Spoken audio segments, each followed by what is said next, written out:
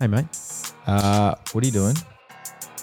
Just having a beer, mate. Mate, it is 10:30 and we're recording an episode. We're about to record an episode. I don't see the problem. You don't see a problem with Mate, opening a beer? It's What even are you drinking? It's Colonial Pale Ale. They're the new sponsor of the show, mate. So of course, Are they? Yeah. You don't think I can drink beer being an athlete? No, well, yeah, you're allowed. You're Am I allowed to have allowed? one. Yeah. I'll allow one for you. A one. But Okay. I'm gonna have one now. Have a look at that. We are about to record too, you know that. So just it relaxes you, do you reckon? It'll be a better podcast, I reckon. Yeah, better one. Yeah. Better with the pale ale. Thanks to Colonial Brewing Co. for sponsoring the pod today. Thank you, Colonial. For those of you who may not know, It's pros and cons time. Mr. Smith? Hey, who's that? David Zakapakarakis. Wrong. How the bloody hell do you say that? Pros and cons. What is going on, everybody? Daniel, how are you, mate? I'm all right. I sound a bit terrible, but Yeah, I'm a bit you- sinusy. Are you okay? Sorry about that to everyone who's listening. Are you sure you're okay? I'm fine. Yeah, You're going to get through a okay. podcast? No, I'm really good. Okay, I because we've got feel two great. very important guests today. We do. I'm excited. We've been wanting to get these guys in since we first started because Yes. we knew it was going to be juicy. Yes, very juicy. We've got a lot to chat on, and you're going to have a lot to chat on because they're your managers, mate. Yes, they are. We're staying very close to home here. So Winston, Rous, and Scotty Lucas, and Yep. obviously people might know Scotty, will know Scotty because he's a former Essendon legend.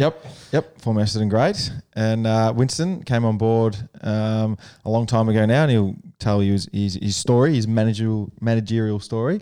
But very excited to have them both on board. I'm sure they might have a few things to share if we go too hard at them. I know, especially about me. So I might go A lot of bit soft. stories. I can't wait to grill them about you. Yes, I'm so- sure they'll be willing. Yeah, I know. So I'm not This- sure I'll go too hard. This industry is really interesting to me because obviously the US based one is massive and we're building up towards that. But Yep. like, I don't know, maybe 5-10 years ago, this was a small game and now it's massive. It is, Like, yes. And they were there for the small time and now it's really, really big. Definitely. So I'm really keen to hear how their side of things goes. And Yes. they got draft coming up and It's a very busy time of year for them. Yeah, had trade week and all Trade that. period, exactly. So that's going to be great. Mate, I heard you started running today. Yes, first run today on grass. Yes, so How'd you go? that was great for 3 months. Mate, I was quite nervous, to be honest. I, as we know, I've discussed on the podcast, I had the 2 surgeries in the break, and I ran a couple of times on the Alter G, and then ran out on the grass today, and felt good. Got through it, which was good. Tick the box there. We start officially pre-season training on Monday, so hopefully I'll be able just to continue my rehab and run, not miss any sort of sessions in terms of I'll be running while the boys are training. That was kind of a goal for mine, to be able to start when they do as well. So got through that session today. But gee, I'm telling you now, I was nervous. I don't think I've been more nervous running today than what I've been in any of my 200 odd games of playing AFL. Wow. Yeah. I don't know. I've had the 2. So I haven't had an injury like this in my life. So Yeah. I've had a soft tissue where you miss a couple of weeks and you start running again, or had my shoulder or whatever. And nothing like this where you've had to have a second surgery and then, you just kind of don't really trust it. And it's amazing the sort of that mental game you play with yourself. So how long, what was your running schedule? Because I'm assuming it wasn't going to be much to start. Yeah, so it wasn't much at all. I just did 1000s out in the ground just to sort of get the feel for how I'm going. I've done 3 sessions on the Alter G, which is this machine that some people might be aware of. It's a gravity machine that you takes off. Not even a gravity machine. It's just you run it. You can run at any percentage of your body weight. So you can run at 10%, 50%, 80% of your body weight. It sort of blows up. You wear these special pants, zip yourself in. It blows you up with air. And you sort of, it takes the weight bearing off your bone. So some guys do that in their rehab progress before they run out in the ground. And I did that for 3 sessions. And today was now my 4th sort of running session back, which was the first one on the deck. So felt good. Yeah. Just a bit nervous. Were you relieved? Relieved. Yeah. But you play a mental game with yourself. You sort of the first 100, you go, shit, I'm stiff, I'm sore, I'm this, I'm that. But then, all of a sudden, you kind of let your body go and you relax. And I'm not coming off a 9-month ACL or anything like that, but it's just more, I haven't really felt that before. I haven't had this feeling of 3 months of nothing, no running at all, and then having to trust your body again, and especially your ankle about running. So it was just different for me. As I said, I know it wasn't a massive injury or anything like that. It's just it was a different circumstance for me that I had to go through, and got through it. That's good, mate. That's good to hear. Fitness levels? They're probably not great, mate, to be honest. 3 months? Do I look fat? I don't look fat, though. No, you're looking all right. I look all right. Looking Thanks, lean mate. and mean. Yeah, lean. Yeah. I might look lean, but I'm certainly don't feel. My respiratory rate, I think, would be quite high. I refuse to tell people what you're wearing because we say it every week, but everyone can guess at home. You're looking lean and mean in your kit. Yes, the head to toe kit. Yep. Got different shoes today. Yeah, the Paris, the City Pack. Who would have thought? New shoes for Dave. Yep. I got new shoes on too. Mate, they're the Paris City Pack. They're great. Yeah, I'm sure they're great. Yeah, not bad. But no, mate, it's hot outside. It's 35. Real hot. You should be in shorts and t-shirt too. I got jeans on, but I got short sleeves. We're all good. Short sleeves. I'm loving it. Well done. Well, let's get straight into this because I know Winnie and Scotty are outside waiting for us. So let's get straight into their chat. Really looking forward to it. Let's do it. Boys, thank you so much for joining us. God, that's you sound really good. Again. No, why don't we just continue? I'll just continue it. Apologies for my voice. I've copped a shocker this weekend. I'm a bit croaky, right in your ears too. Yeah, Sorry about that. you do sound good. Big weekend, mate. I wish changing nappies at 4 a.m. is my big weekend at the moment. There'll be you in soon. I was going to say that. No chance. Thanks for coming Too in. many colonials, mate. I know. Yes. Good plug early. So, well done. so let's start with Commercial, this. Zach, from the start. Have you guys molded this? Because he's a monster. We need to pull him back. We need to rein him back. Every day he's head to toe in bloody Adidas. Now we've got, I want to thank Colonial as well, but he's dropping names left and right. I've learned from the best. I was going to say, are we thanking you guys for what we've created here next to us? No, we assist, but I think he drives it. He gets it. In this day Commercial of- beast. What did you plug back in the day when you were playing? No, very different then. Not the platforms either. Yeah. You know, true. like now, if you get a following through social media and that, you've got an immediate platform. Did you stand on any street corners? No. Any ads? Any good ads back in the day? No. Nothing. We Wore Adidas. Yeah, there you They go. were good. Yeah.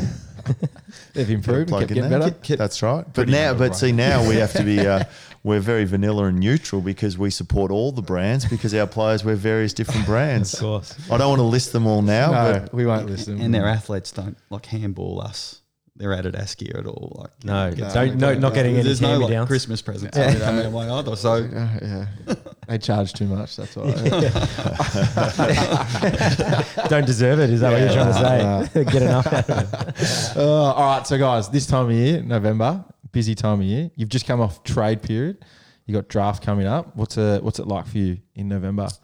look, it's a busy time of year. It just keeps going now. So it's a longer year. The AFL are very keen for football to stay in the news and really drive it all the way through to the draft.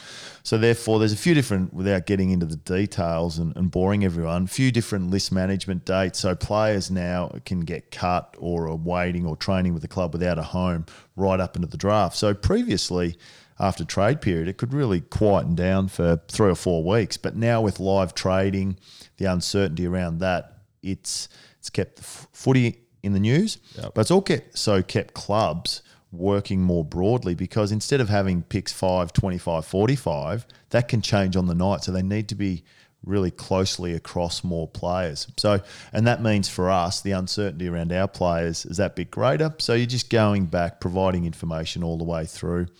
Trade period really kicked off the postseason with players on the move. So a lot of support around that for your players and looking to get the deals done that best suit them and their opportunity. That's what we're really there to provide. Have you got everyone locked away for the draft essentially, or are you still interviewing kids to get some more kids on board? Like, are you already then looking for next year's draft, or say are you still trying to sign kids for this year for the draft? Not trying to sign any more for this year's draft. There might be the odd one that comes up late that is a smoky that might get looked at, but it's looking at the next 12 months and probably even beyond that as well, the group that's coming through for 2021 and tracking that. You can't approach them or send a letter of intent until their October 1 of their under-16s year. And then from then it's the process that the parents put in place and the regional managers of the club about, right, they're interested in management, they want to have a conversation, or they want to hold off until their top age year. So I remember, so I was in year 11. I don't know if this still works anymore. So I was in year 11 footy, playing school footy and that. And I just remember the specific moment, previous manager who you worked under, I was just at the end of school day with all my schoolmates and look at my number on the phone, and I didn't have a clue what number it was. Picked up and I said hello David, this is Ricky Nixon here. I want to talk to you about like player management. And like for me as a year 11, I never had any contact with any other managers. It was just bang, phone call to my number. I don't even know how he got it, like whatever. But do you guys still do that, or is it more? You said letter of intent. Is there laws around? Can you just contact players, or does it have to be a letter? Or yeah, I think there's more stringent rules around it now that just. Because I imagine that conversation was an awkward one for you. 100%. Absolutely out of the blue. So they try and avoid that. Yeah, they try and yeah. avoid that now through a letter and going through the regional manager and then generally through the parents. Yeah. Okay. So then they generally have an idea around, worked in business or dealt with this sort of thing in a different forum. Yeah. So they're well in the loop on what to say, how to approach it. They might look to wait till further down the track, or they might be keen to catch up for a chat just to learn a bit more about the industry and what that might mean for their son or daughter now. So do you look at it the same way as a club would look at it with recruiters? Are you following the recruiters around and going, standing next to them? Is that kind of how it works now, and at what age? Yeah, look, it is in a sense. Most managers watch a fair bit of football, so through their own eye, and a lot have done it for quite a while, have an idea of who the best players are. It's almost two-tiered where there's performance of players, but also a futures market. Where can a player get to? So a classic case might be a tall, skinny kid that doesn't do a lot at under 16, 17, 18 level, but they can see when he gets a body, develops, where he could get to. And then there's those that are just guns, such as a Sam Walsh or a Matt Rowell this year, that'll be great AFL players, but are also great underage players. And you can pick that up reasonably easily. Yeah, most people could go and watch and tell you the best 4 or 5 players. So, but we do work with recruiters a lot just to, I guess, confirm what we're thinking around the opportunity, because just because we like a player doesn't mean necessarily that AFL clubs do. So therefore, we don't pick the players on draft night. Clubs do that. Yep. So we need to work with them. So how often does it happen where you've got someone lined up and then nothing, it just goes away?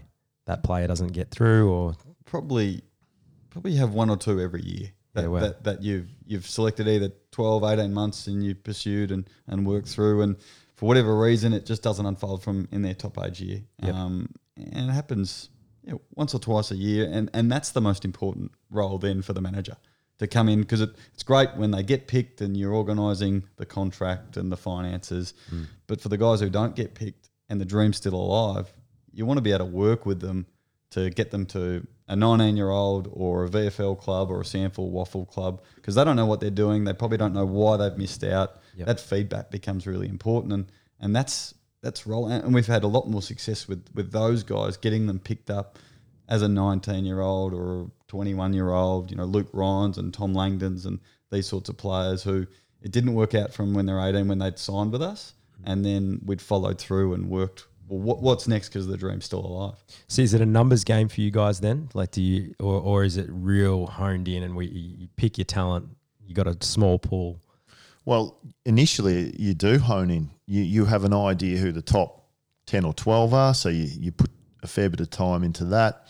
And then if they may choose to go with you or with another manager. So therefore, as that occurs, you start to broaden what you're looking at, which can lead to, in a sense, there is an element of speculating on our behalf, where you do look at a player and you think if he continues at that rate of improvement, he'll get there. But as Winston said, for some whatever reason, it could be some injury, just general form, or he doesn't develop because he just doesn't. It might be attitude or character. There's lots of different reasons why a player, can flatline in a sense in terms of his development. And clubs can have players really high on their board at the start of the year, and as the year goes, they drift, and then others just keep emerging because they perhaps defy the initial thoughts of recruiters and really come on at a rapid rate.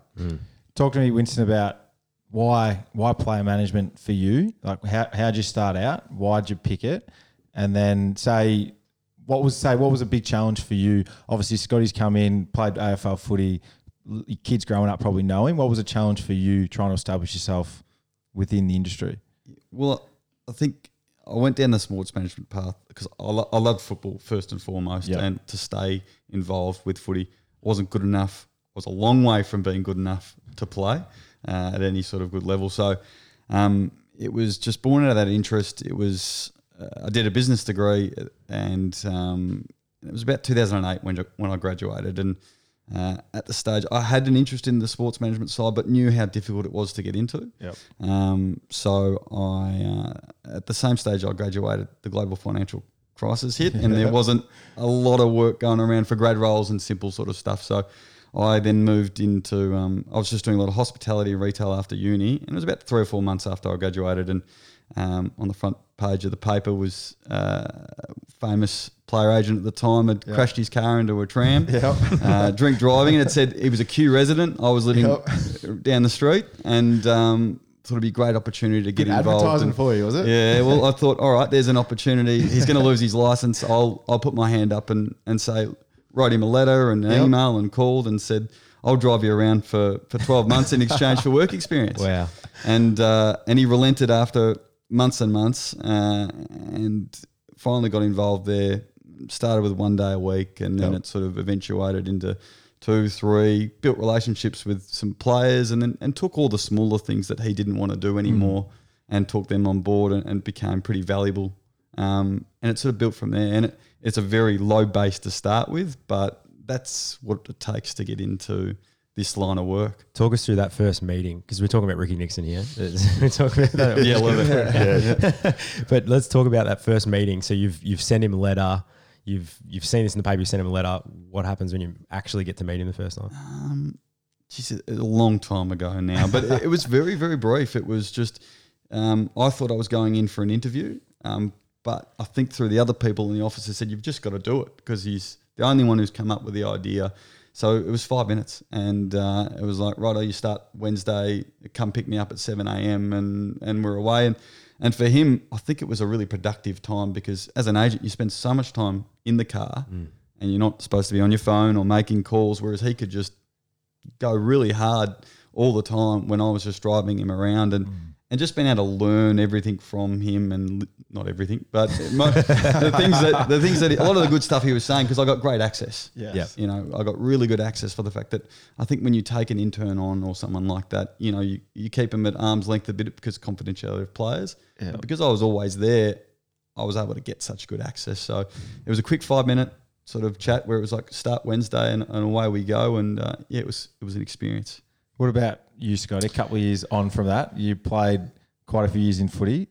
Come out of footy, you had another job, did you? Before you came to management? So look, my pathway was more around, you know, I got to the middle of my career and I thought, well, I was keen to stay involved in the game in some shape or form, and I felt, and nothing's really changed, the coaching side really intrigued me. It was of great interest, but year on year, a lot of them got the sack.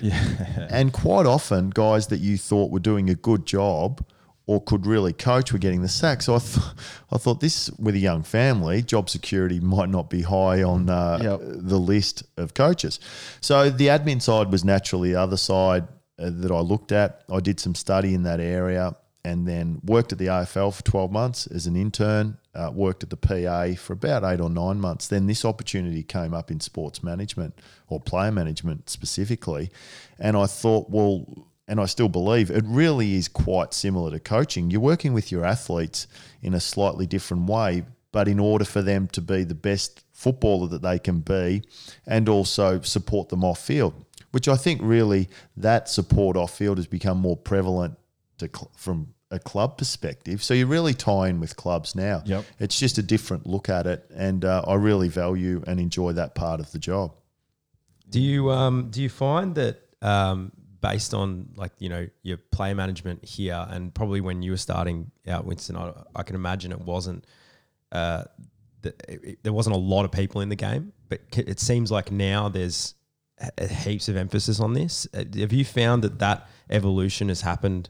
Or is it just from the outside looking in? Seems there's a lot more independent little, a lot more people involved. You hear about. I think it gets just a lot more media attention than it ever did. I think if you look at the early 2000s, there was only 3 or 4 main companies in it, and then by the time I started, there might have been 50 accredited agents across the country, but still it was controlled by 8 to 10, And another 10 years later, you hear a lot more of the names because there's trade radio. Yep. They're quoted in the paper a lot, and that's where it sort of launched. But there's maybe 90 accredited agents across the country now. But of that, probably 20 of the agents control 90% of the market. There's still a lot of small lawyers, accountants, and those types with 1, 2, or no athletes that get into it because they hear and they think it's the way forward. And the reality is recruiting clients is really difficult if you're just part time.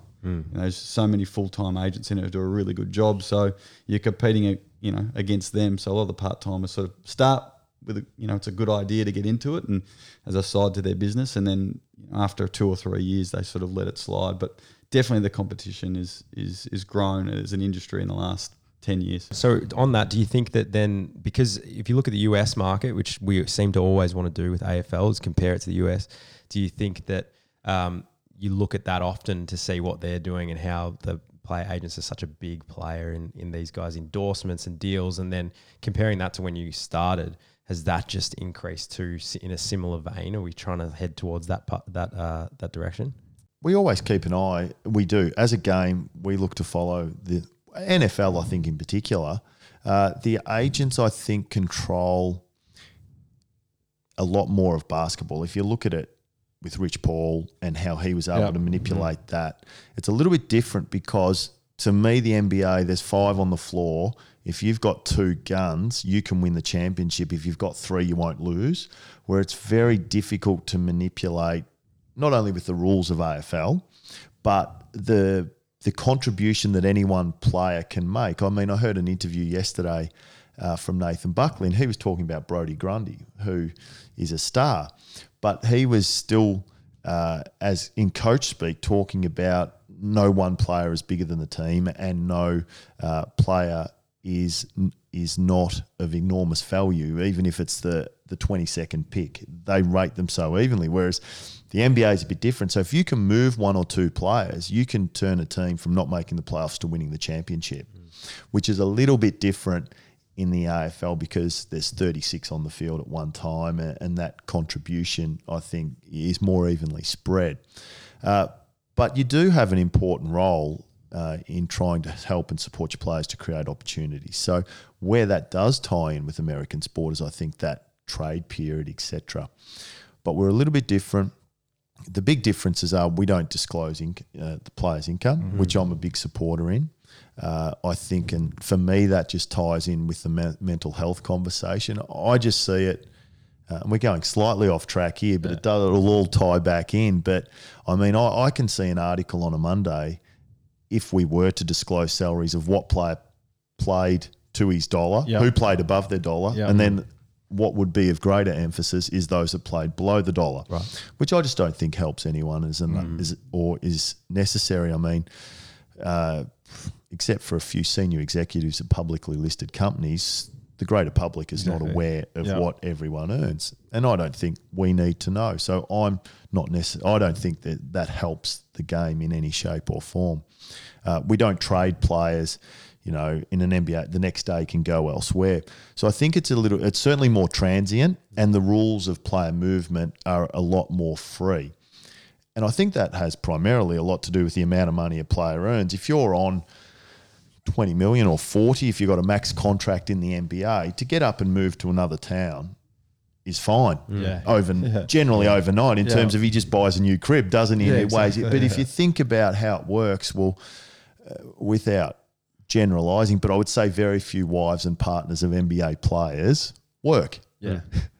So therefore, we're looking at most AFL players' partners work. So therefore, and that's why the mid-year draft is also a challenge as well. Kids in school, it's really difficult to do that. So there are some similarities, but we need to always acknowledge the differences in our game. I mean, player loyalty, I think, in AFL is still at a very, very high level. Most players prefer and would wish to be a one-club player. Now, it doesn't always work out for a host of reasons, whereas I would say in the NBA... It doesn't exist over there, I don't think it means anything to a player. They look at where the best... If you look at why Durant and Kyrie went to Brooklyn and all of that, it just...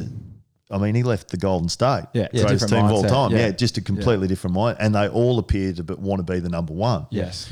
Whereas team is still, I think, the number one consideration in the AFL. And the conversation you have with players, it's still, for me as a one-come player, it's something I was fortunate enough. I do realise you need some luck because clubs do want to move players on. But that's something that I really feel strongly about. And I think a lot of the players still feel that way, I think, which is great. Do you think that both of you guys can answer this, Dave, as well? That it's the internal in the club that's helped build that? Because in the NBA, like they've built around with like you said, with the salaries and with the player managers controlling a lot of things, they've built it so that those things can happen, and then they usually, if they can happen, they usually will. Whereas we've kind of built it in AFL so it doesn't happen. Do you feel that it's because everyone's sort of internally team orientated from the beginning? I feel it's transitioning away from that though. So yeah, I feel like that's been the culture of AFL footy for 100 years. Having that club and you've had limitations too. There's been a trade period at the end of the season, but now with free agency opening up with mid-season draft, I feel like it is progressing towards the other way. So I still feel like loyalty is in footy. Massimo and I had that decision a couple of years ago where I was out of contract at the end of 2017 and I chose to stay at the footy club that I love and like Scotty was talking about. But I reckon it is transitioning away from that and have more player freedom. You guys can speak more on that. Yeah. But I feel like as a player that the AFL wants to have that because it creates footy headlines throughout the whole year. Head office are going, their legs are paddling as hard as they can because they want it to completely change. Exactly. But it's the clubs that are just, I think their feet are going more slowly and they appreciate what it could get to, but they're far more reserved. Yes. So, for example, the AFL would have liked a pre-season draft next year. Bang, let's get it in and work it, figure it out later. Whereas clubs will provide more like, well, we're not opposed to it, but let's talk about it and look at how it could work and how it might not work. So even mid-season trade and stuff is it too. Yeah, like do your trade. That's right. Yeah. I mean, the big thing is AFL want to bring it in, but if you're West Coast and Freo for a mid-year trade, they've probably only got each other as trading partners. Yeah, It'd be really hard for a Victorian player, to my early point around family, schools and that, to uproot middle of the year. Yep. So therefore, you can imagine all the interstate clubs, when they talked about mid-year trade, would have been pushing really hard against it. Yep. And you're finding that at the moment there's a lot of players who are saying they want to leave, they're not getting through, and then you get all this talk about, well, they're probably going to go the end of next year or something anyway. So there's all this talk, that stuff used to not exist at all. Is that affecting you guys heavily as well now? I'll keep going. Handball. Handball that one. That's a handball. Yeah, look, players, they're always considering, and family circumstances can change. We work, and as through the trade period, a club said to us, I mean, because it can get willing at times, but it was a really good point. And I think we all can get caught up in it. But he said, well, we understand you guys don't work for a club. You work for the player. Exactly. So our job is to do what is best for the player. Now, sometimes what the player wants to do might not be best for him in our opinion, and we'll let him know and chat through it all. What we want to do basically is have our players always make an informed decision and then support them as best we can. There's the value of the contract is there. So a couple of years ago, there was a lot of talk about players. They seem to get wherever they want to go, whenever they want, in contract, out of contract. But what was relatively unknown was there was a lot of conversations being had that never got aired, where club had gone to a player, we want to trade you in contract to another club because we want something back that club have got. But the conversation goes from the player to the manager and they go, well, no, I'll back myself in. And that's where it starts and stops. So there was a lot of the conversations that never got anywhere from that point of view, where the player said, no, I don't want to go. And vice versa, where the clubs have actually shut it down first and said, we will not be doing him under any circumstances. So whilst we look more recently and we think only a couple of guys have, Tim Kelly didn't get where he wanted to go, Tom Papley, there's been a few. That's been happening for a long time. Just not everyone's aired all the time. Right. It doesn't always come out that way. So, and that's what you got to respect. You want the value of a contract from that security point of view, but you are signing up to be with that club for a period of time. So if the deal that needs to get the trade done has to be so much better for that club because they own the contract. So there's a lot of value in that, whereas I suppose compared to America, it's just a very different sort of system. And a couple of coaches have raised that the possibility of trading players in contract at the club's discretion rather than the player. Right. Yeah. That opens up a whole another world there. It does. Goes back to the to cost money of the to me, living. yeah. And you guys are not on the American wage, Yeah. unfortunately. That's We what would we've like got you to a be. big wage, We'd yeah. be more than happy Yeah, for if you you're to on a be big there. wage, you don't care. Like if you're on $5 million a year, it's like, well, okay, well, You I don't pack really up care. your bags, Pack up. yeah. Wherever the opportunity is. Yeah. And it's cultural too. Yeah, It's very different. I mean, we talk about Well, they go to players. college in America, so they're already traveling around the country at the start. We Most don't have do that. relocated Yeah. already. Yes. And then if you look at, a lot of the big colleges, there's not an NBA team in that town. So they know if they're to achieve their dream, they're going somewhere different again. Exactly, yes. Yeah, so it is quite transient to start with for the Americans. And even as players, I mean, that want to be the number one because there's only a number one on each team. If you become really good, you generally, he's got to move or you've got to move. So I think they're always open to that. Yeah. Well, the AFL have 10 teams in Victoria, 2, 2, 2, that kind of thing. Whereas America, you have one team, one city. So growing up as a kid, there's only 12 players on an NBA team. Small chance you're going to be in that city. You're going to move, or you play college somewhere else. So culturally, growing up, you know that. Whereas footy, I reckon, still Victorian kids will be like 10 teams. I want to be in Victoria still. I still reckon there's a chance for me to be that. So there is a bit of that too. They never have to fully get their head around leaving home to play AFL because if they're a Victorian kid, the odds are still stacked in their favour. Yeah, exactly. Academies and everything are in now as well. Yeah. So there's probably more of a chance of Victorian kids staying in Victoria because Brisbane are pulling players out of their academy, Gold Coast, these sorts of clubs, Sydney and GWS. So you wipe out 4 clubs just there who are going to pick at least 1 to 2 academy kids every year. Yeah, exactly. Now I want to get back to, so I remember back to meeting with Ricky and that, and I remember my parents, like Dad was, pretty forthright in asking questions about talking through a couple of managers and which one they want to choose. And Johnny had a big say, didn't he? Johnny had a big say, and Mum sort of crossed the line through a few managers at the start.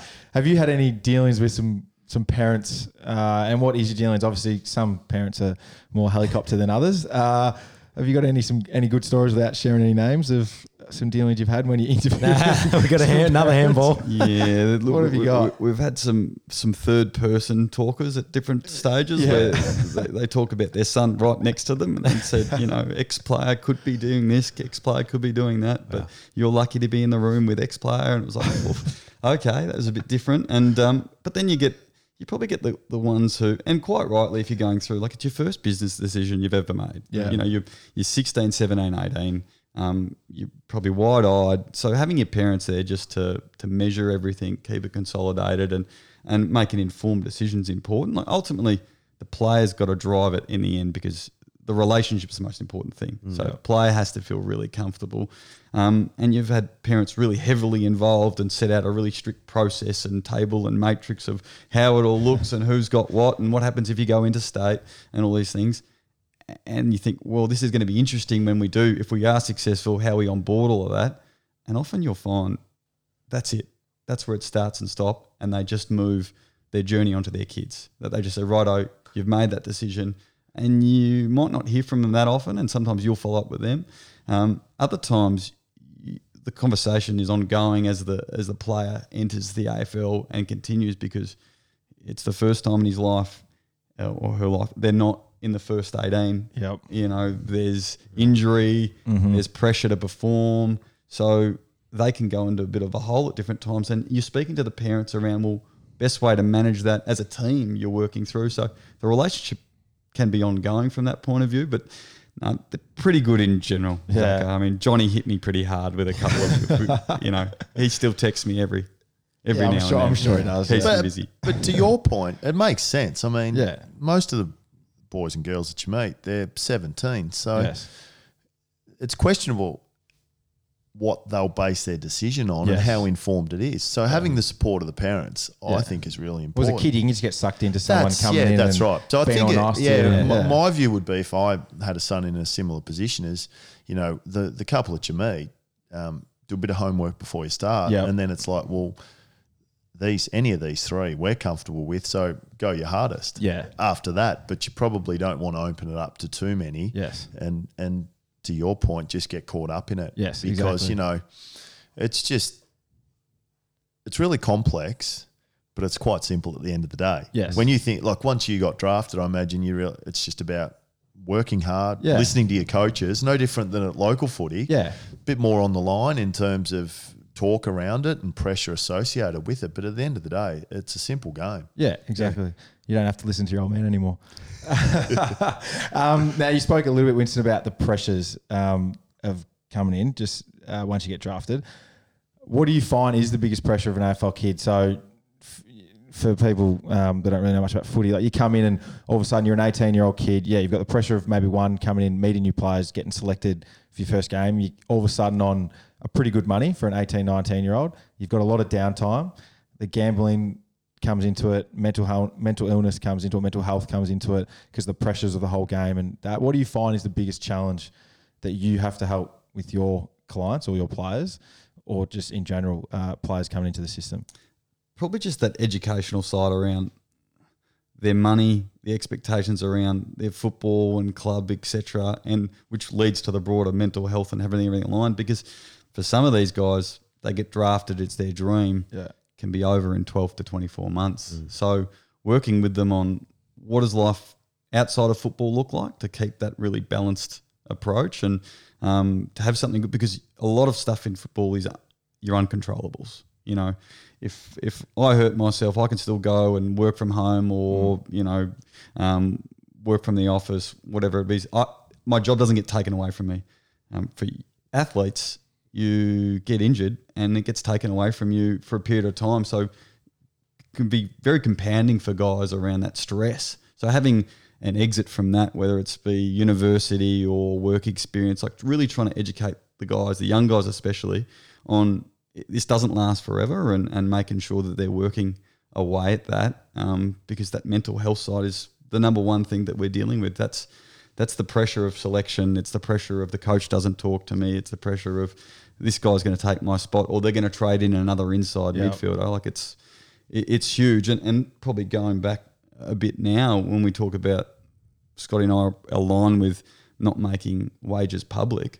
That's another thing that'll just compound it from a mental health point of view, because, and another thing for us to deal with is the way spectators will watch the game will change as well. Yeah. Because they'll be judging you on the money that you're getting paid, and they will yell out accordingly. And we just don't have that sort of system. We're a bit tall poppy in Australia. Yes. So if a player is on a lot of money and not performing, that is going to be the news for a long period of time. It's already hard enough to play. Happened with Daisy Thomas when he went to the Blues. Eddie Betts, that was that switch. And that was a big chat, and that just kind of known of that conversation. Then he ended up taking a cut and all that sort of stuff. I think Tom Boyd has stated publicly that he felt, and that there was a lot of media speculation, but it was just that. It was speculation rather than the fact. And I think he felt pressure from that speculation as well. Yes. Yeah. Do you find that these days, I mean, we're on a podcast that Dave is co-hosting with me. Do you find that these days the opportunities are so vast that these players have? Yeah, look, they are. In terms of for their own brand, that's the word that everyone uses. There's so many platforms now, isn't there? You on TikTok? No, not on TikTok. No. You guys on TikTok? Come on, Zaka. No. Come on, Zaka. But to your point there, like how do you guys feel players can maximise their value without then looking like a peanut? Like, no, you know what I mean? Like there's obviously a difference in the AFL. We're players for I think subtlety's the key. Yeah. If it's pure product placement, then I think that can wear thin. Which I feel like you can get caught in the trap of when you're younger, which I definitely would have got caught in it. There's still a few players that still do it. Can be a bit cheesy, can't it? Yeah, like you look after your sponsors, but you don't want to just get. I remember getting sent a pot plant to me one time, and it was like, can you post it and put me up? And it's like, you back then when you're a younger kid, you do it, but it's like you look back 12 months and you go, what the hell am I doing? Like, so I think you look after your major sponsors, but then there's obviously surely a point where, and Winston, you can answer this, the point that players maximise their value, but you don't want to look stupid, do you? Yeah, you got to really pick and choose what's important for you and what works with, like Scotty said, the brand longer term and the relationships you want to start there. But you want to have a choice. Everything becomes a choice at point. You want sponsors to come to you because they like your podcast or they like your Instagram or what you're about. Yep. But How then you can add value. Yes. Yeah. To them. Yeah. And work it through from that. Well, I want to get involved with that company, or I don't, or I think this can lead to something, or our values align and what I'd like to do. So there's a way you can control it more than ever now because players have got their platforms, and what is quite a restricted market because the AFL with IP rights, etc., don't allow you guys to get involved with. Yeah, it's very restrictive. It's very restrictive about what you can do, what you can wear, what car you can be sponsored, but what car company you can be sponsored by, depending on these things. So there's limited stuff you can do from a sponsorship point of view due to the AFL restrictions. So your ability to control your brand elsewhere becomes important. Like to your point earlier, how you were saying it's growing. It is, but there's still very few players in the AFL that actually make a lot of money from it, isn't it? Like it's still a very small pool. And your bottom, say you got 45 on a list, your bottom 36 wouldn't be making anything. Like your footy's your really core. your top 8 or 9. Yeah. That's still very much in the AFL, isn't it? That's right. So your footy will drive. I mean, it's quite simple. The best players with good images will command that off-field, and some don't want to do much off-field, whereas there's those that do a great job that perhaps don't have the profile of others, but really give and invest in the company that they're working with, and therefore that relationship builds. But you're right, with 10 teams in a city of 5 million, it is 10 professional football teams. Yes. It's a lot of play. It's a little pond. Yeah. There's a lot of fish in a little pond, isn't there? Whereas you talk about earlier, like a one team, like New York has one NBA team, 40 million people. 2 NFL teams, a couple of ice hockey teams. Like there's about 7 professional teams, whereas we've got actually 10 AFL. We've got 2 or 3 A League. Basketball's growing. We rugby, can keep. yeah. You think how many? So the market is really diluted. Yes. So the opportunities aren't as great despite the profile of our players. There's also an organic nature that has to be there, because I think that now that a social has grown to a point of everyone kind of gets now that you're going to be selling stuff on that. But if you're doing it and it looks fake or it looks like cheesy, like you said before, it's not organic anymore, and people it stands out like a sore thumb, and people pick up on it pretty quick. Do you think that there needs to be some sort of, I don't know, training is the right word, but guidance from that, and do you help with that stuff? Yeah, and it's a really good question and an interesting one, because a lot of the players that you speak to about what you can do aren't that interested. In that sort of thing. Yes, they are. Yeah, they just don't care. If you said, okay, well, we can do a little bit, we can develop your social media brand and what you post and develop some key themes, because there might be a randomness to what they do. Some of them go, I'm just happy to do what I'm doing. Well, I don't want to be thinking about if it. Something comes my way. If something comes my way, but present a full plan and a strategy around. Well, this is what it takes to get involved with the high level sponsors, and they look, I'm not sure I really want to use it. I just want to post photos of my dog and playing golf. Well, it's fun. And they might be the same players that go, because you're part of a team.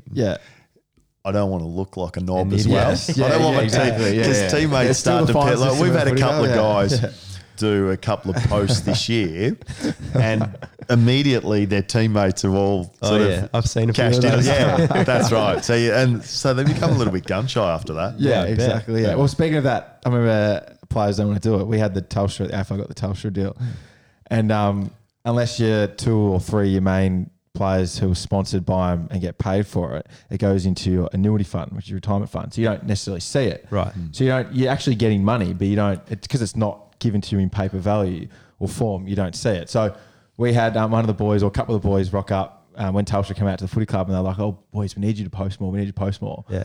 And we do this and all that kind of thing. We had to do group activity. And 2 of the boys just left. They're like, I'm not interested in this at all. Like, I'm not doing this. Like, I don't want to be involved in social. I don't even have Instagram. I don't want to be posting stuff for Telstra, all this stuff. And they left. But they're actually getting paid. And the real thing is that they don't see that because it's not in their paper value. Right. So you're still getting like good value for. You have to do minimal to get money. But it's a tweet or a two. Yeah, so the players still don't want to be involved. So the media is a big part of that. Like players don't, which I think we all ex-players can be accused of at different times, but the broadcast rights drive this game. Yeah. So really, that's why a player is able to get paid You've what got to he give is. more to get more. That's right. So Yeah. based on that, accessibility to players, which is always an issue, is still the case. Yet players, you're right, don't quite see the bigger picture about if they contribute to something in giving greater access to themselves or the game, then that can help grow the pie, interest in it, membership, attendance. You might not see the broadcast money rights. directly No, now, you don't. but But you're it's getting a it. big,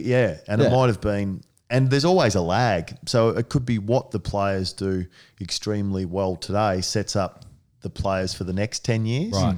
Because there's always a lag effect on growth. Where do you see that going? Because for me, and I know a lot of players wouldn't like this, but I think if we are willing to give up more, we can get more money. So I love the NBA model, how they come into the change rooms after games and it's like your immediate press conference and that. But if you're getting compensated for that, I've got no problem with it. Where do you see that going in the future? Well, that's been the talk, hasn't it, for quite a while now around, an open change room, free access if a media person. And even content during the day at training, everyday access to your main training I mean, day, there's still closed training sessions, isn't there, from clubs. Yeah. So there is, Crazy in I comparison. think that's the issue. Like clubs, coaches, I get it, but they're also restrictive in what they provide. Some players are great, but then when they do, like we saw this year, I think Luke Hodge was interviewed on the boundary line, and there was a lot of criticism for that. Yeah. So because we're not used to it. No, that's right. Yeah. Now, for me, if he's comfortable doing it, it's not going to distract for his performance. I'd sometimes question. There's not a lot a player can say, so it doesn't personally interest me that much because they're not able to say a lot. But if that's what the fans more broadly want, then great, get on board. Yeah. But after the criticism, so the media want more access, but then they criticise the player. Exactly, yeah. So what do the rest of the playing group? What would the rest of the it doesn't playing? help anyone, no, what no. would the rest of the playing group have thought throughout that week where Luke Hodge was criticised? Yeah. Well, I'm never doing that Yeah, if of I'm going course, to you're get not asked. confident. Yeah. But if they didn't criticise, it wouldn't be known. Like No, they of wouldn't. course. They would just slide under the radar. Exactly. And I think there is, if we were to wait, and I think we can be really negative society more broadly, that I reckon we're running a too high a portion of negative to positive on play. So therefore, I get why they're also reluctant to give. Yes. Because soon as it goes badly, they're actively criticised. Because I think, by and large, 99% of players are great role models and do a lot of good in the community. That doesn't get reported. Of course, there's some incidents with players. Yeah. They make mistakes. We all do. Yeah. But the amount of attention that's given to that is certainly But disproportionate. it's not even on that too. It'll be how bad your performance was on the weekend if you get more access. It's a great juxtaposition. I find that. So early on in my career, I found no access, get away. Like we don't want to do this. And then you come to appreciate that. Yeah, you can get the bigger pictures, you can get more money. But even for stuff for us now that I'm moving to say media and podcasting, I love American TV or American sport, and they have access. Yeah, so after games, after training sessions, during the week, all that, and radio shows and TV shows on ESPN, Fox, all that. They have content every single day because some players spoken on Tom Brady spoken on Tuesday, Patrick Mahomes has spoken on a Wednesday, LeBron's spoken on a Wednesday, and they have access every single day to content. Yeah. Whereas in the AFL, it's really only Saturday, Sunday, maybe Monday, Tuesday, Wednesday, Thursday, pretty. Like there's not much content, and then Friday's picking back up. And in a sense, clubs are now competing with the media of course. for the content. Yes, so they want to own the content and content. develop their own media channels. So they're competing with the broader media. So they want to hold things back, which I get as well. Yeah. So if you open it up, I don't know, it opens up massively to the coaches in America are more accepting. Like culturally too, they're just more into it. It's been there for a longer time, so therefore Except Bill. Except Bill. But I think the owners. I think the owners are smart though. The owners go attention. Well, that's where the value lies. So the more attention we're giving to it, and the more openness we are, and I think that's where it all lives. because they want their money, mate. Of course, they're all owners. Yeah, the owners are smart though. And from a coaches in Australia, they're dealing with the 18-year-olds, whereas in America, it's the 22 plus. They've had media training. They're stars without getting the pay, so they've been sort of worked up into that position, and that's a big difference here because I think the fear is what's an 18, 19, 20-year-old going to say under pressure 100%, in front of the camera? Yeah. Could he drop an F-bomb? Could he say something wrong? Could he give away the game plan? Yeah. And Or is it does he just, need that or does he stress? just feel uncomfortable? Yeah. That's right. Yeah. Unwanted stress for the sake of it. Yeah. And then you look at the UFC, for instance, and how they've built their model of the complete opposite, where it's they have let to everyone sell. do whatever they want, let anyone say whatever they want. In fact, let them drop F-bombs at the press conference. Because that will drive Yeah. attention. Yeah. And that's what they need, Flip it on don't its they? head. Yeah, exactly. But You're not a mainstream sport yet. Like, it's coming that way. So you need that attention. Yes. That's how I find. Yeah. Well, that's it. Yeah. And I think that the big thing from mine is that like those that you were talking about the 3 days a week, or it's, you know, it's only a couple of days a week that, and that's, I think, why the negative stuff comes up, because it's going to get more clicks. It's going to get more, and then there's not much else to write on. So we're going to talk about Hodgie, getting interviewed on the field, because there's not much else going on. Let's hit it hard. We'll write something about it, and then maybe some people will jump on board. Whereas if you've got more access, you don't have the need to write negative stuff about that, because you don't have to draw at strings for stuff. Yeah, there's articles now on social media reactions to incidents, you know, from Joe Average, but then also from other personalities, and then there's the confirmation of other stories from those personalities. So it's, you know, there's a couple of different facets that are driving it all now. It's amazing where it's going. Yeah. And where it'll be in 5 or 10 years. I mean, it's like how we were saying, if was it Joe Rogan, people were watching him watch a sport. It's like the reaction to you writing an article about a reaction. Yeah. Well, they're smarter. Back to like Joe Rogan and the UFC, they now put a camera on their commentators, and there's like huge views on the reactions to like a knockout, but you don't see the knockout. You're seeing their reaction to the knockout, and I mean, I don't know. I watch it, and I want to see what he does when they get hit in the face. Like, I don't the know. AFL coach's reaction to an incident, isn't it? Yeah, they always pan back. Yeah. So speaking of the game, where do you, this time of the year, AFL are always deliberating. Hang on. Get there. Yeah. You're right.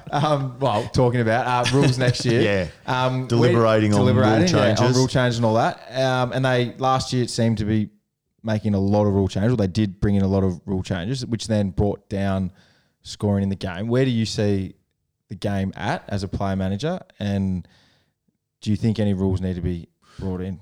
Well, I don't think they're looking to do much next year, are they? No. There's been no talk of it. And usually they condition the public where they start to discuss it and, you know, take the temperature of what the average person thinks. Throw some things at the pre-season competition and group them about this time of year. Exactly, Yeah.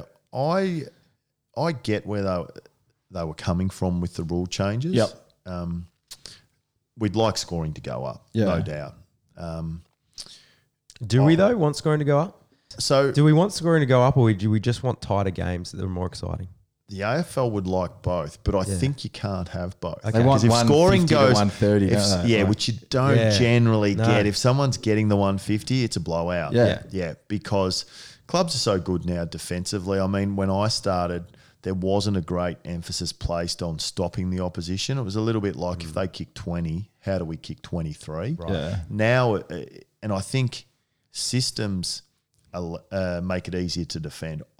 My view is that it is easier to stop a goal than kick one, because I think that the kicking requires a lot to go right, and, you know, it requires flair, creativity, decision-making, everything. Whereas generally you can coach, if you all, in its simplest form, without diminishing the role of the defenders, because it's a tough job, but if you all drop back, it makes it harder to score. Yep. So if everyone runs back, whereas creating space and all of that can be a lot harder when there's an opposition trying to stop you.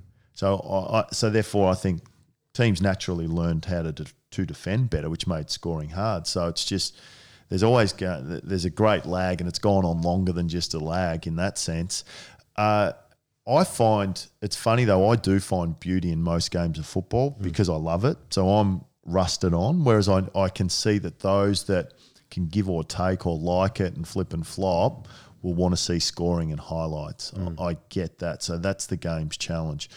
The AFL's intentions absolutely were spot on. They wanted to create or lessen congestion, allow the skill of the players to really shine, and I'm sure they'll keep tweaking it. But what we have is 18 very intelligent coaches that find a way around it. They adapt and evolve to what suits and to make it more defensive. And, you know, usually there's a lag of 3-6 weeks before coaches have worked out something to be able to manipulate it into a defensive coaches game. adjust. So the obvious one they don't want to was lose. sometimes the clubs thought, you know, the +1 behind the ball allowed a club, when they got it at half back, to then slingshot with the extra and the overlap to score.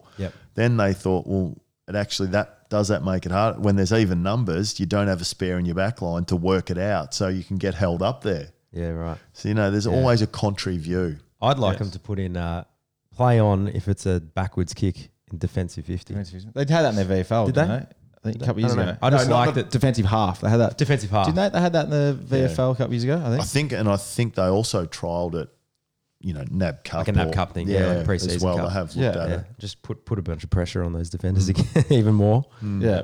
All right. Well, I'm going to introduce a quiz. Yeah, we've got a new because we got a new quiz. We've got a new we sponsor. haven't long to go. We've got a new so- sponsor. I haven't heard. Give them a Yeah, plug. have you heard? Yeah, Colonial. Nah, Scotty's heard. We Colonial. plugged it this Yeah. night. We Yeah. plugged it at the start. Yes. So I'm gonna Colonial, I'm gonna kick it off with a quiz. Okay, so this is Questions a are colonial gonna be quiz, and I don't know anything colonial about quiz. this. It's a colonial quiz. Yes, you don't know anything about it. No. I just need to check one answer just quickly. Can you? I won't read it. Is the top question the right answer? It's your quiz and you don't even know the answers to it. I know. How am I going to know the answers? It's spelled wrong, but That's correct. Google Is that what we autocorrect, isn't it? said? That's Google. Yeah. Okay. Okay. All right. Good to know. All right. Okay. So the way this quiz is going to work is I've got 3 questions about Scotty and Winston.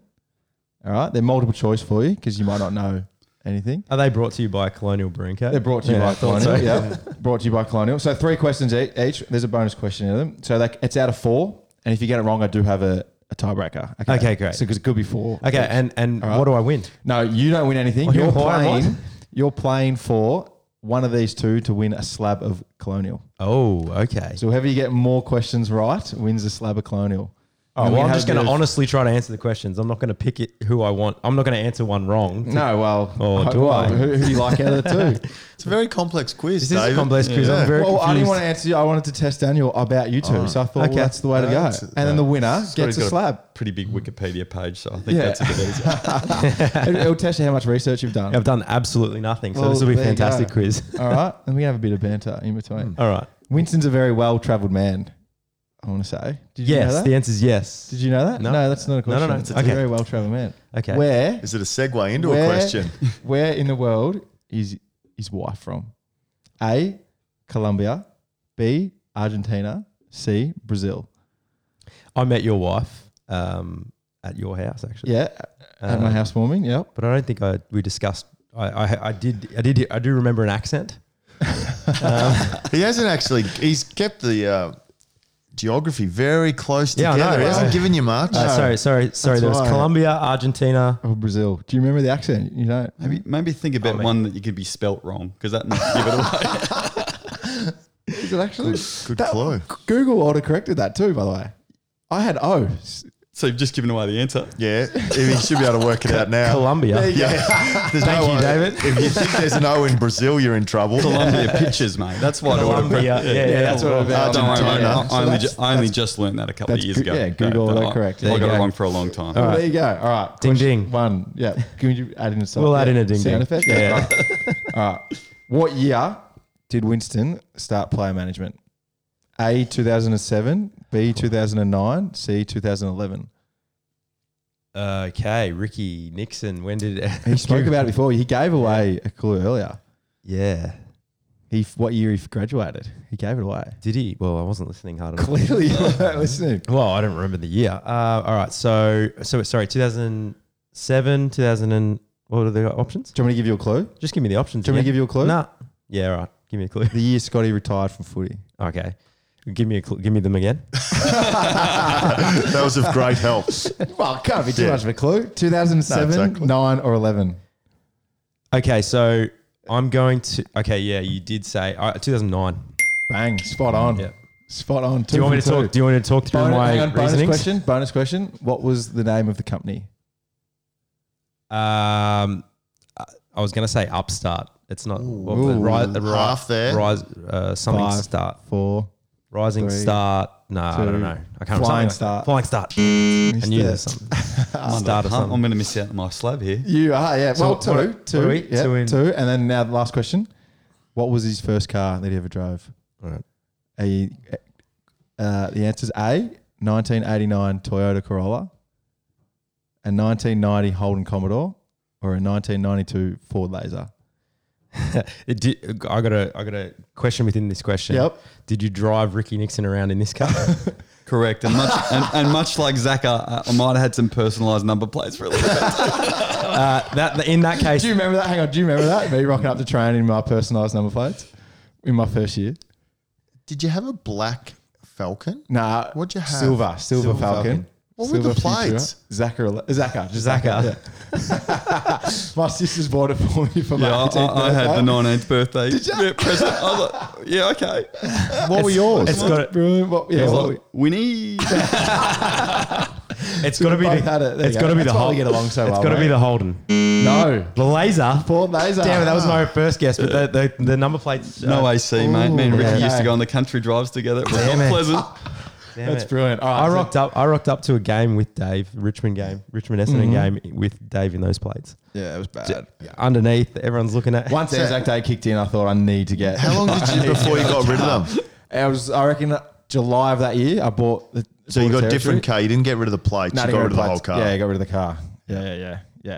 Actually, no, I lie. I got rid of the car then, but I think I got rid of the plates in like January. I actually reckon I got to training. It wouldn't have taken long. Yeah, I was copping way too much flack, and I was like, I need to get rid of these Who led plates. the flak charge? Who was India straight away? Well, definitely wasn't you. You don't remember him. It might have been Lovey, I reckon. Yeah. Maybe it was Lovey. Spike. Or Spike. Spike, definitely, yeah. Spike and it was Woosha. Spike, yeah, It was Spike and Woosha, Woosha. actually, yeah. I've got that, yeah. I've got there's my very first Bomber TV interview was with Woosha, and he was asking about the number plates. Yeah. So it was Welshie, yeah. What's the score count? All right, so 2 out of 4. Not bad. Sorry about that, Winnie. Oh, 50%. Yeah, not bad. all right. They look like nice beers, but that's okay. All right, question 1. What year did Scotty debut? A, 1996, B, 1994, C, 1997. God, he hasn't given me much room to move here, has he? So 2000, what do we say? 2009, you retired. How many did you kick in your first game? 0. Goose egg. Donuts. Yeah, How long? okay. How many minutes did you play in your first game? Not a lot. No, it was a bit different back then. You usually played about, I reckon my first 3 or 4 games, I played about a quarter to a half in each because there were no rotations. Yes, no, exactly Yeah. back then, yeah. Sit with the old blanket over your knees. Yep. What year? 94, Wrong. 1996. 96. But there's a bonus question. What round did he debut? What game? I don't get a multiple choice. Nope. You didn't get it on his bonus one. No, you're right. Significant. If it's significant Anzac Day, Bang. Spot on. there you go. One, Back in the there you go. game. you would always bring stuff back to Anzac Day, wouldn't you? Yeah, I know. Do you have any stories about No. How was that though, debuting in your first Anzac Day? Like that's ridiculous. Yeah, that's A amazing. few of us did. About 4 of us did over 2 or 3 years. Sheeds was big with Yeah. that, wasn't he? Yeah. Debuting in big Big games and games. just throwing you in, but then sitting you on the bench. Yep. Yeah. and watching the game. Yeah. So you didn't really play in the game. You just watched the game. Yeah. In your uniform. All right, Winnie, All right, so Winnie's one. coming back here. 1, all right. How many games did Scotty play? A, 255, B, 270, C, 285. This is hard because you got to. The years. It's too difficult to figure out. So That's the whole point of the quiz, mate. You can at least give me some spread. Well, I in wasn't some going to of those say answers. 150. You know he's not going to play all right. 150. Yeah. All right, so go again. So 255, Yep. 270, 285. 285. Wrong. What is it? The first one. 270. 270. Of course, you'd do the middle one. Yeah. My quiz has got a trend. I think I've gone A, B, C. All right. So last question. You need this right for the bonus question. Okay. We always want a bonus question. Yeah. Come on, So mate. you got to help me out here then. How many years of football did I play with Scotty? A, 3, B, 1, C, 0. You would have played at least one. 2009 would have been your first year, wasn't it? You're answering the question. I don't know. I was just trying to get one out of you. Yeah, that's true. 2001 year. 1 year. Correct. Yeah. Good work. And Scotty didn't talk to me once. He's one of those. Bibs and no It's a bibs. lie. All right, we're into the bonus round. Bonus question. All right. Now, this is if you get it right, Scotty wins the slab. Oh, If you wow. get it wrong, That's not fair. Winston Is wins that it. fair? Well, I couldn't Depends on the think of one question. of like both of them. Like, What if I could get do it a right? question They together. both get a slab. I'm sure Colonial will help us out Do you there. reckon? I'm sure they'll help us out they there. will, yeah, they will. All right, they can both get one. One of them can get the new the sour. They're really good. Okay. Colonial sour. Yep. Yep, very good. The orange cans. All right. Bonus question. How many goals did Scotty kick in the final quarter against West Coast in round 22, 2007? 8. You got to give me the Wrong. number. You got to give me the thing. I was just kidding.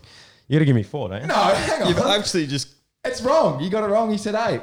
If you didn't give me any things, I was There just is no- jumping the gun. Oh, okay. All right, I was wrong then. Sorry, guys.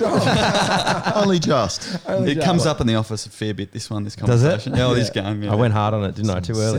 7. Kick damn it. in a quarter. I actually do. I think first of all, you wouldn't brought that question up unless it was significant. Because if it was 0, it wouldn't have been as fun. No, So I thought it was going to be exactly, a big yes. Well, beefy hey, number. You weren't far off. Yeah. Damn it. 7 and a quarter. 7 and a Take us quarter. through That's that, mate. huge. Take us through your heyday. Come on. Well, would you like me to go through each one? Yeah. Yes, please. Each opponent. We've got them on the screen. We actually caught up with an opponent the other Just day. It got- was a bit like, oh, Yeah, got on a couple roll. of minutes. Got on a roll. How do you... Well, But they don't drop. And to the earliest point about defence, there was no numbers drop back. how'd you not get double teamed? Yeah, or no. that's- No. Everyone Just played on a clunking man. Yeah. Yeah, well, you just had enough space. Yeah. Just smashed the opponent. Yeah. Because they were 50 points down, got within 8. Yes, something, didn't yeah. they? Almost Wow. won a game and There you go. just couldn't Fell kick a short. winning Are goal you- over here. You started when did you have a part-time job when you started? Did you start Yeah, I when worked footy was full-time. Full-time as job. well. Builder. Yeah, Wow. did it. How long was that before you transitioned to full-time So footy? I did year 12 in my first year at Essendon, and then I worked full-time for about 15, 16 months and did 3 days a week for a couple of years, and then it just tiered back. By the time 2001, 2002 came around, working in any shape or form was virtually impossible. Yep. It was before then. I had an understanding employer that when I started, he was happy to take me, just tier me back. Whereas if you were starting in 1999 and said you could work 3 days a week as a trade, no one would. So is that what you did? What were you doing? Yeah, well, I was doing building. Building. Yeah, so I was able to keep working because I'd finished my schooling and that, which was good. So I was able to help out. But for someone starting then, too difficult. So I was lucky. I was almost the edge of that time when players worked. Do you see Dave getting on the building site midweek at all? Well, you know what? A few. I'm a 7-day gardener, mate. That's all I am. Yeah, I know. You got a bit of work on the Ponderosa out there, There's don't some you? acreage there that you Yeah, can there is handle. some acreage. You sit on your drive-on lawnmower. That's what I see on Mate, I'm Instagram. You should come out there. It's looking immaculate at the I moment. saw it. It looked like a golf course. I said it Yep, the other day. We're going to see? set up a chipping. Little chipping. That's all I do, mate. Train and work in the yard. I'm a farmer. But thank you two, for coming Thanks in. for that. Ah, You well, win pleasure, some wins boys. to slab We're and going to be sending. We'll get. You know what? We're Okay, going to do an fine. Ellen or an Oprah. right. Everyone's getting a slab. You're getting a slab. You're getting a slab. Thanks to Colonial. Don't we have to look under our chair for the gift, the prize? Exactly. But thank you so much for Thanks coming for in. coming, Nah, great Cheers, to chat, guys. boys. Great Thank you. insight. Thanks everybody for tuning into the podcast, and thank you to Colonial Brewing Co. for sponsoring this episode.